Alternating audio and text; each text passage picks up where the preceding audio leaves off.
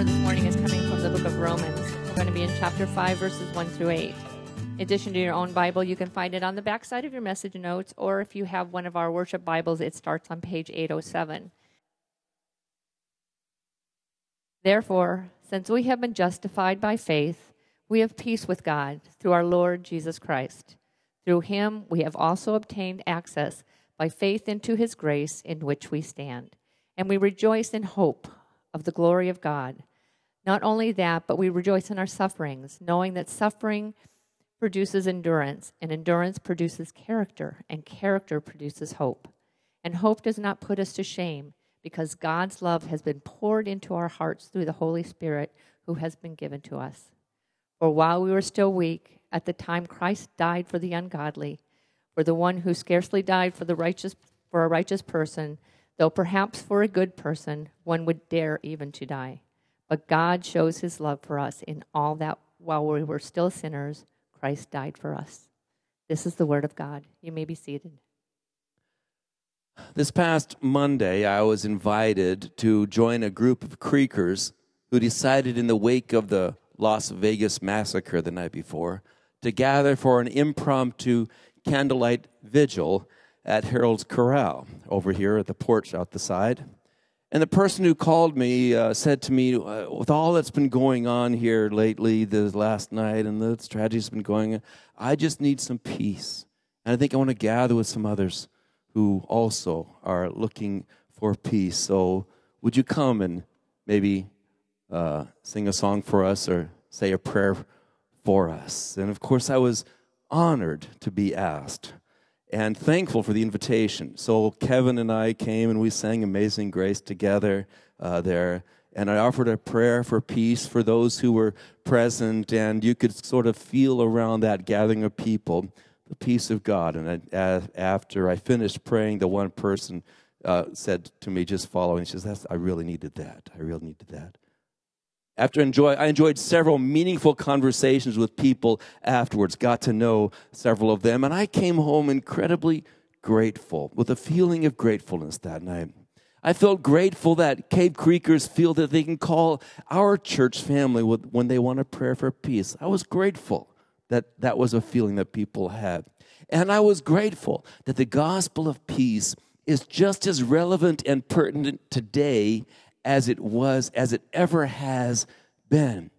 You see, one of the main reasons we started this church in a saloon in the heart of Cave Creek is because we wanted the heart of our church to beat with the heart of our community. That was really important to us. We believed that just as Jesus moved into our neighborhood in Bethlehem years ago when he was born, so too Jesus' church is supposed to move into the neighborhood and share the joys and the sorrows, the celebrations and the heartbreaks of our neighbors and our friends. And we recognize that for many churches, that's not the opportunity that they have. They're often out there, beyond there. It's as if people feel if you can come to them, but they won't go to you, right? And so we're grateful that our church seems to have the reputation that it's a place you can call for help. I'm grateful and humbled whenever someone from our community treats us like their family. It's a holy privilege, and I felt that last Monday evening. I felt that a few weeks ago when I did a funeral service for a Cave Creek family right here at this setting that had called me out of the blue. I felt it numerous times as I did a memorial service over there at the Horny Toad one day not long ago, and I'm just so grateful that within our community, within the Cave Creek community, there is a sense that Church at the Chip is everybody's church. Isn't that the way it ought to be? Everybody's church. And when you come here, you will hear perhaps the truth, but you'll hear it packaged in a loving, welcoming, accepting way. And I'm grateful for that.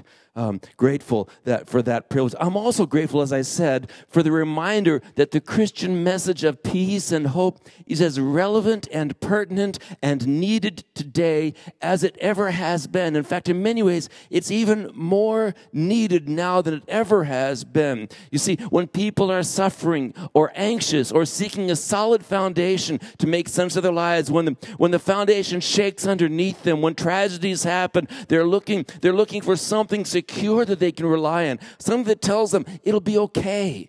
It'll be okay. And the question is, will it be okay when everything is not okay around us, in our family, in our finances, in our politics, in our world? Will it be okay? And the Christian message is, it'll be okay. And it's not just a bland message, but it's a message grounded in the hope of Jesus Christ, the person who lived and died and rose again. And as he died under the weight of the world's evil and rose again to conquer it victorious, we can know that no matter what happens, as we trust in him and what he did, it will be okay. It's not pie in the sky wishful thinking, but that God will someday remake this world and remake us along with it, and we'll live together, and there will be a glorious future, so that no matter what tears we cry, no matter what pains we go through, no matter what bad fortunes we experience, there is a point at which everything will begin to make sense. Or as Ephesians chapter 1 and verse 10 says, someday God will make everything in heaven and on earth add up under Jesus Christ. Before the computer took care of your checkbook, you had this little book in the back, right? Do you still reconcile your checkbook? Some of you still do. A lot of you, I know the truth. You have the little book. You don't work it because of the computer. But in the old days, you would get to the end of the month, you figure out, you try to make it add up. You try to make everything add up. And the reality is, in this world, sometimes things just don't add up. The wrong people get hurt. The right people seem to get away with everything, right? It just doesn't seem to add up.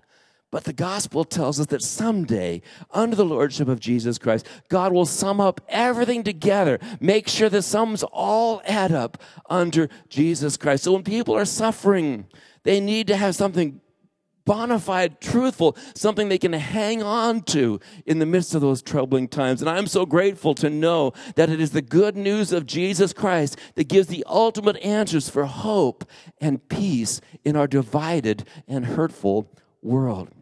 You know, in a world where our message is often treated as passé at best or regressive at worst, Christianity's honest and hopeful portrayal of the world as it really is and as it someday will be is a sure foundation to give us strength in the storms of life. It's so important to know that because the Christian message is both honest, as I said, and hopeful. It's honest because it recognizes the brokenness in our world without trivializing it or sugarcoating it. It's honest to say there really is evil in the world. Pantheism can't say that. Many religious faiths can't say that there really is evil. In fact, secularism cannot really say there really is evil in the world. Only what we describe as evil as a social convention, but no intrinsic evil.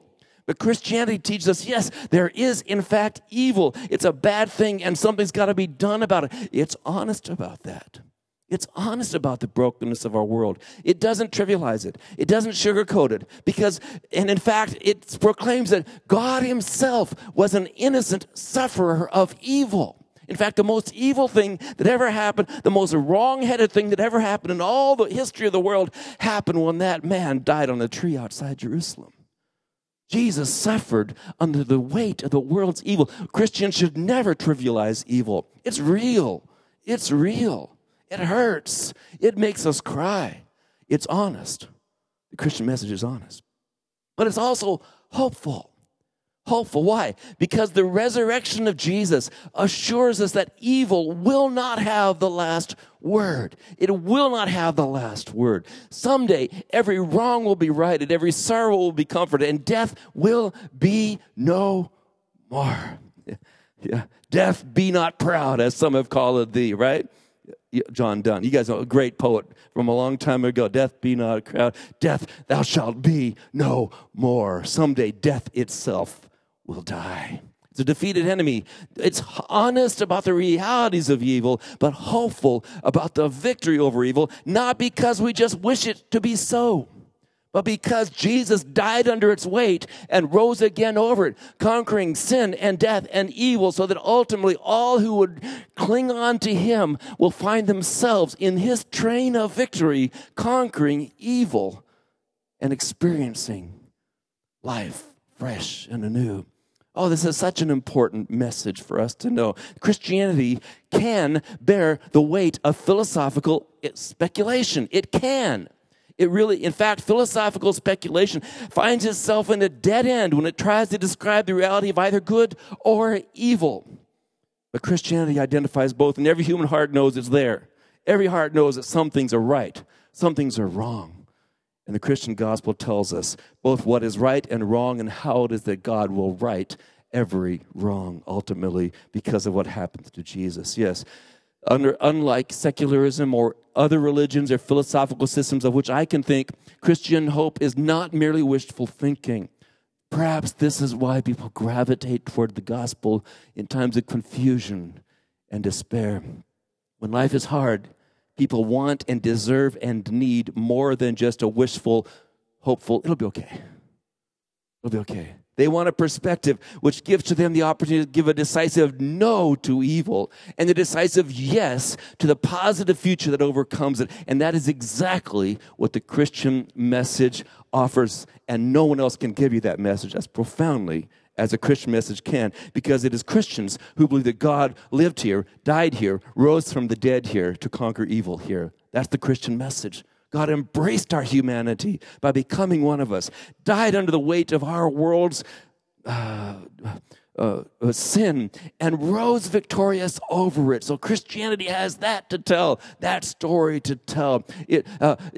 When people need something to grab hold of, I encourage you, grab hold of the Christian gospel. Remember that? Some of you remember the song, I think it was written during the World War II, In times like these, you need a Savior. I should never do this, but in times like these, you need an anchor. Be very sure, your anchor holds and grips the solid rock. This rock is, I didn't know I knew the song. It's just coming back to me. This rock is Jesus. Yes, he's the one. This rock is Jesus, the only one. I'm very sure. My anchor holds and grips the solid rock. Yeah, that's what we need. That's the beauty of the gospel story. You believed it. You didn't know how great it was. You're carrying this treasure in your hearts that gives you the ability to say, this is yucky. When it's bad, you don't have to pretend it's not. You can cry under it. You can say, woe is me, for I am undone. But you can also know that this will not last. Ultimately, Jesus will make it right. The Christian message gives you the chance to be both honest and hopeful, not flippant. You can cry under the weight of the world's evil, but you can rejoice knowing that evil will not have the last word. I think of Gandalf in the first Lord of the Rings movies. He stands there while they're running through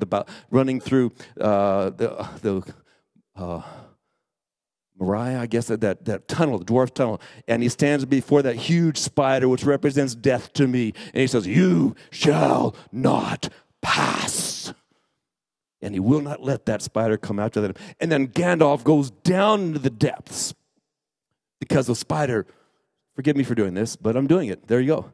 The spider conquers him. He dies under the weight, but everybody else goes free. And the hobbits and the fellowship of the ring on the other side of the mountain they get safe on the other side, and they're despondent because their leader, their magician, the one who had led them, had lost his life, gave his life for them, only to discover in the next book that his death ultimately brought him from being Gandalf the Gray to Gandalf the White. As he gave his life, he received new life. What a powerful image by J.R.R. Tolkien, the devout Catholic writer, of the whole idea of how it is that one might give his life for the sake of another. Yeah. Yes, we need a perspective which can give us the strength that we need, and that is exactly what the Christian message offers, and that's basically the burden of my song today. I know it's been a tough year. It may have been a tough life for you, but it's been a tough year. Last week, a terrible tragedy, unspeakable horror. And in the weeks prior to that, and even perhaps even on this day, natural disasters carving up landscapes, taking lives. What is going on in our world? What is happening among us? And the kinds of things that are divisiveness in our culture. Is there a way through? Is there a way to find hope? Yes. It's one we cannot do justice to in these few moments, other than perhaps to give you this inspirational idea with regard to it. But in the wake of the Las Vegas massacre of a week ago and the litany of natural disasters in the past few months, not to mention the frightening divisions and animosities that exist both within our country and in our international affairs, we should take a look at this idea of peace and hope.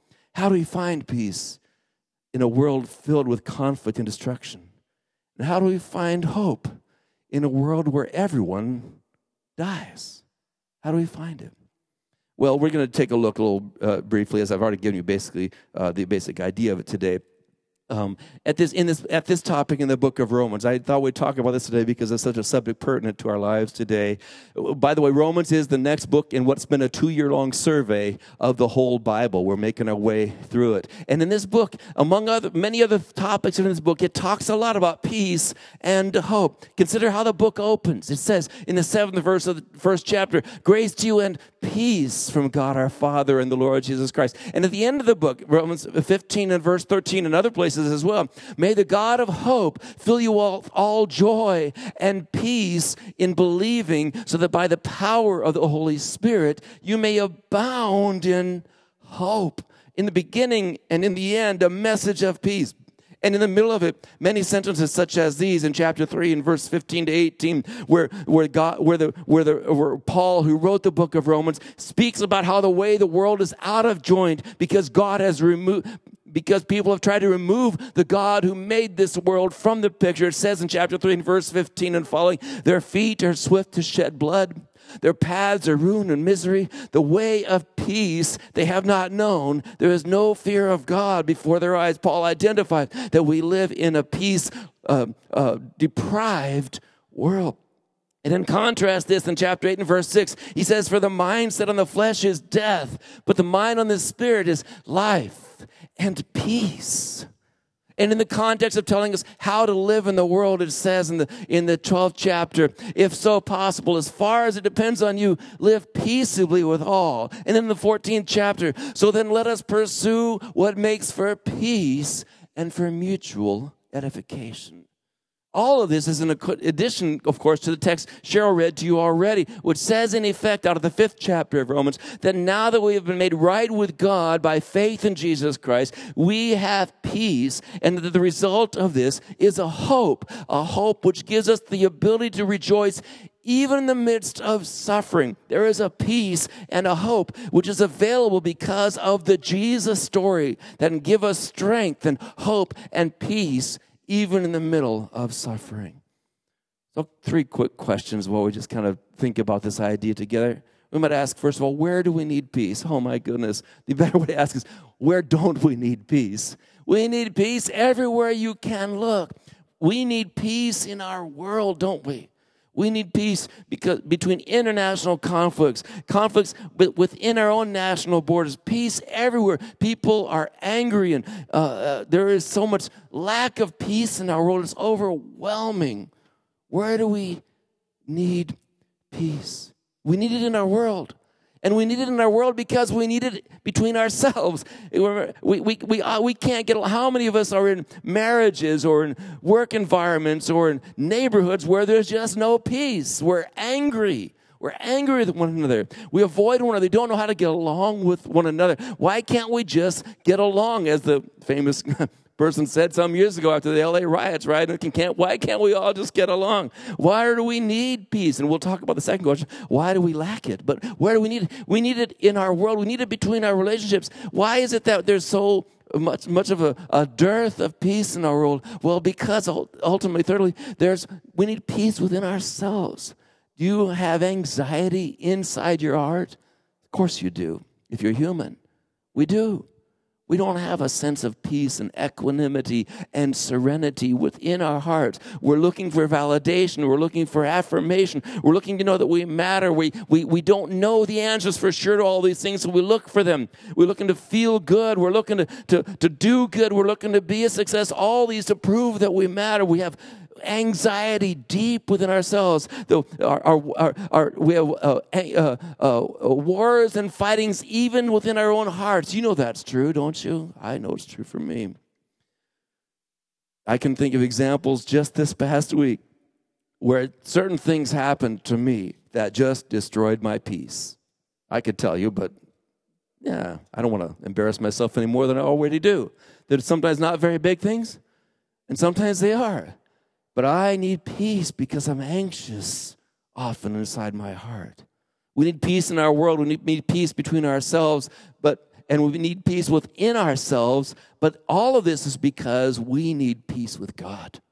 We need a peace that comes between us and God. We're searching for something. As Augustine said, our hearts are restless until they find their rest in you. And without a sense of true peace and relationship between us and God, we need someone else to fill that. And therefore, we have conflict with others and within ourselves. We need peace with God. At the root of it all is a lack of peace with the God who made us. So think about it this way.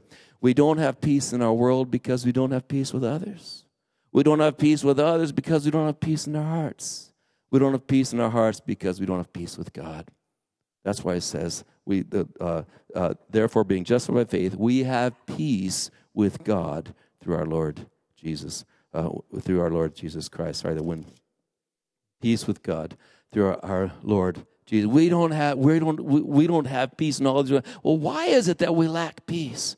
Why do we lack the peace that we so desperately need? What is the reason why we don't have peace in our world? Well, let's back up a little bit and see this great big story we've been looking at, because the Bible tells this grand epic story that by now I hope you kind of have an idea that the Bible is not just a collection of stories, of moral stories of how to live your life and how not to live your life. It's not a scientific book. It's not all that sort of thing. It's a big story about why this world is here and what went wrong and what God is doing to fix it. That's the big story that's going on. And so we look at it, and it's a 4-part play, just very briefly, that this is a beautiful creation which has been broken by human rebellion, which God is rescuing by his grace so that he can make new creation out of the brokenness of this creation. It's a 4-part story.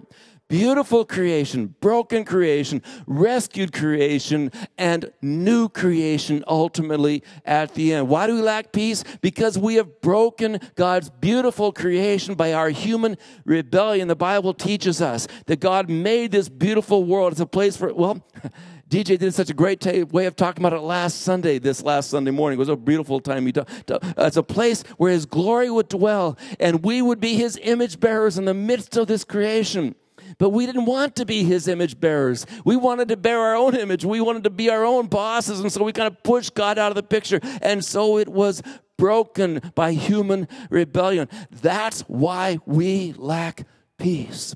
And so if you remember the Bible story, as soon as Adam and Eve disobeyed God and took the forbidden fruit, what does the Bible say? Their eyes were open, they saw that they were naked, they felt ashamed, and they covered themselves, and they hid from God. And when God questioned them about it, they blamed others. And we've been doing the same thing. You have in that little story the exact description of what's wrong with our world, because we've decided that God is not a trustworthy source for our life and breath. We now then are ashamed and looking to cover ourselves and hiding out from God. And consequently, everything about our world, even the creation itself, was broken by human rebellion. That's why the world heaves sometimes. That's why sometimes there is a violence in this world. It's just everything went cockeyed when humanity decided that they would not become the loyal stewards of this creation under God's care. And so the Bible says, I hope I have time to get to it, because in the 8th chapter, that creation itself groans as it awaits its redemption and the revelation of the children of God. Creation someday will be renewed because it is growing like the labor pangs of childbirth until it is remade new. That's in Romans chapter 8. It's on the back of your message notes. You can look at it. Why do we lack peace? Because God's beautiful creation has been broken by human rebellion. And that's what Paul is talking about in the first 3 chapters of this book, this venerable book, the book of Romans. He's saying the whole world is out of whack. It's all out of joint. It's all mixed up. When I was in high school, I had an injury when I was wrestling where I tore muscles in my shoulder. And consequently, I had a problem. It was actually called a torn labrum. We called it a torn rotator cuff back then, but found out later it was actually a torn labrum. And I didn't have that fixed for about 20 years because I wasn't going to be a professional athlete. It didn't really matter. But it did mean that every so often my shoulder would separate. It was awful.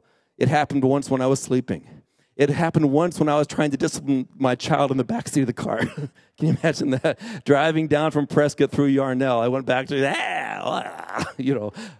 dangerous.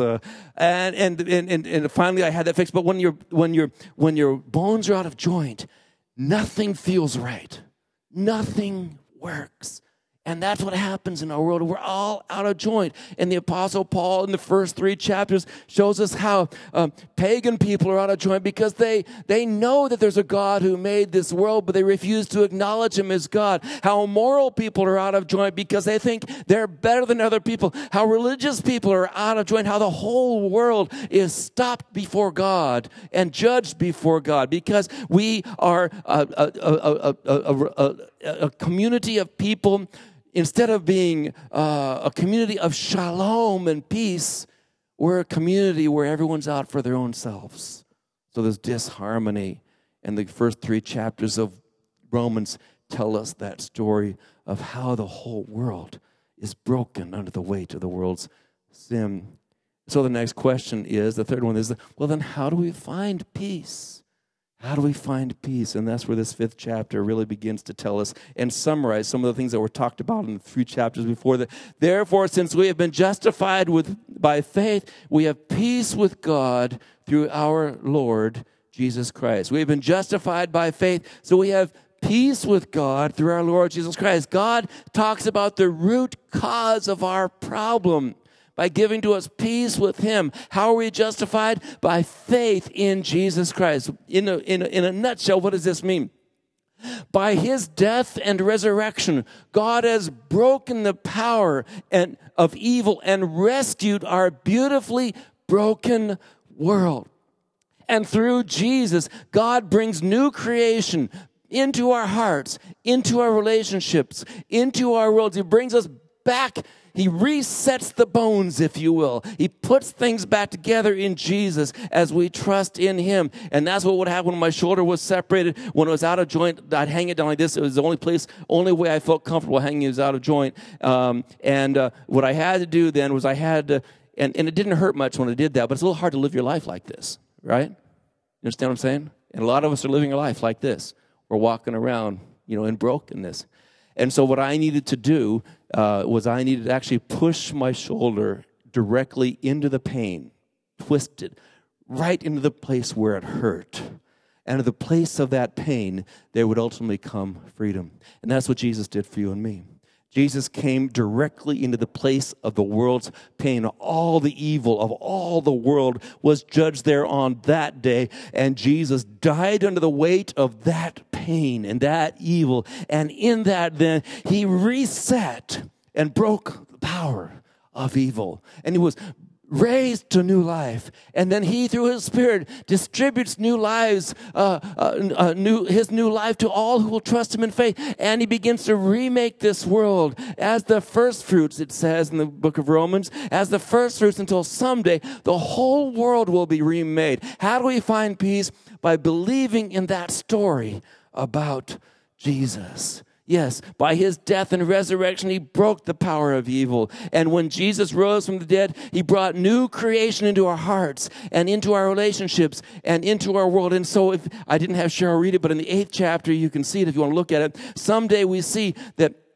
God will renew this world and everything in it. I love these verses. They're really the climax in many ways of Paul's argument in the 8th verse, in the 8th chapter, in the 18th verse. He says, at the end of all this, for I consider that the sufferings of this present time are not worth comparing with the glory that is to be revealed to us. For the creation waits with eager longing for the revealing of the sons of God. In other words, it's standing up on tiptoes. Creation saying, will you humans get it right? Stop destroying us. It's waiting until ultimately when we are fully made new, we who trust in Christ. For the creation, it says in verse 20, was subjected to futility, not willingly, but because of him who subjected it in the hope that the creation itself will be set free from its bondage to corruption and obtain the freedom of the glory of the children of God. For we know that the whole creation has been groaning together with the pains of childbirth. I remember when we had a baby, I groaned. I was in a lot of pain. That was a joke. I didn't have a baby and I didn't groan.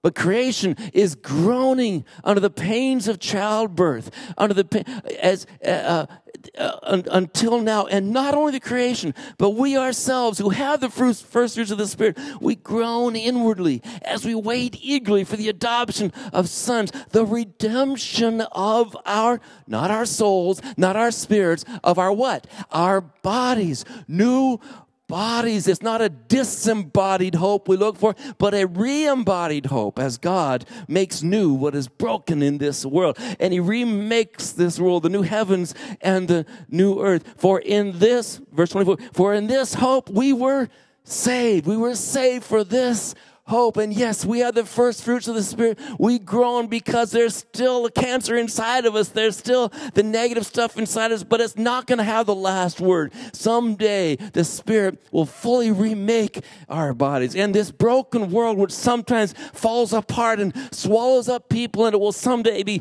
remade and renewed, is waiting. And it's in the pains of childbirth, if you will, as it waits for that day until someday God will remake all the humans in this world and remake this world, and the Son of God himself in his resurrection body will live on this earth, and we too will have the incorruptible bodies. We groan like during childbirth for the redemption of our bodies. Creation groans as during childbirth from its bondage to corruption. One quick image about this whole childbirth thing. I've been a parent 3 different times now. But the thing is, before that baby came out to this life, it had another life in his or her mother's womb. And that life was only a foretaste of the life which was yet to come. Now, we have a 6-month-old grandson, so it's easier for me to imagine this with him than with you and me. But you and I are the same person as well. We spent 9 months inside our mother's womb, developing, living a perfectly satisfied and comfortable life, right? But we couldn't stay there forever.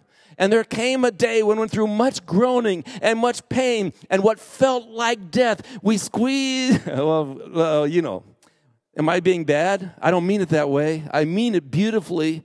We went through a horrific experience that we could never have known what was going to be on the other side. But as soon as we came out, we discovered this is what we were made for. This is what these lungs were for. This is what these hands were for. This is what these eyes were for. We had them all in the mother's womb, but they were useless, right? They made no sense. And so as you as an infant child, birthing child, went through what felt like a death experience, it was really the means by which you experience new life. Someday you're going to die. And the people around you love are going to die. And it will feel the same. And you can't know what your future is like any more than a gestational baby can know what his future is like. Cannot know. All you can do is to place your trust in the one who gave his life for you. And when your death comes, it will not usher you into oblivion or anything like that. It will usher you into the presence of God until one day your spirit will be reunited with the body that God has made for you, made somehow out of your old body. I don't know how God does it. There's a mystery in all of this. I can't explain it. I can't explain it to you, except I know that it's true. And you'll have a body like unto Jesus, one which can eat, one which can make breakfast, one which could walk through doors. And you'll have that kind of body. You will have that kind of body. I know you can't see it, but imagine, again, trying to explain the future to a 6-month-old baby who's not yet been born in this mother's womb. They cannot fathom. And what does the scripture say? Eye hath not seen, nor ear hath not heard the things God has prepared for those who love him. You don't know what it's like. You can't imagine it. But that's why you can have hope. Even if you bury someone way too soon, even if a tragedy happens to your family, even if you lose everything you own, even if something terrible happens to you, you can know that the God who died on the cross that day died under the weight of every evil and conquered every particular evil and will, in fact, raise up you and all who trust in him to new life. That's why Romans, I know I'm getting excited, but this is worth getting excited about, don't you think? Are you with me? Okay. Thank you, Steve. I'm glad you're awake. Yeah. That's why at the end of all of this, it says, he asks these four quick questions. He says, well, who can be against us? In chapter 8, verse 1, who can be against us? And the answer is, no one.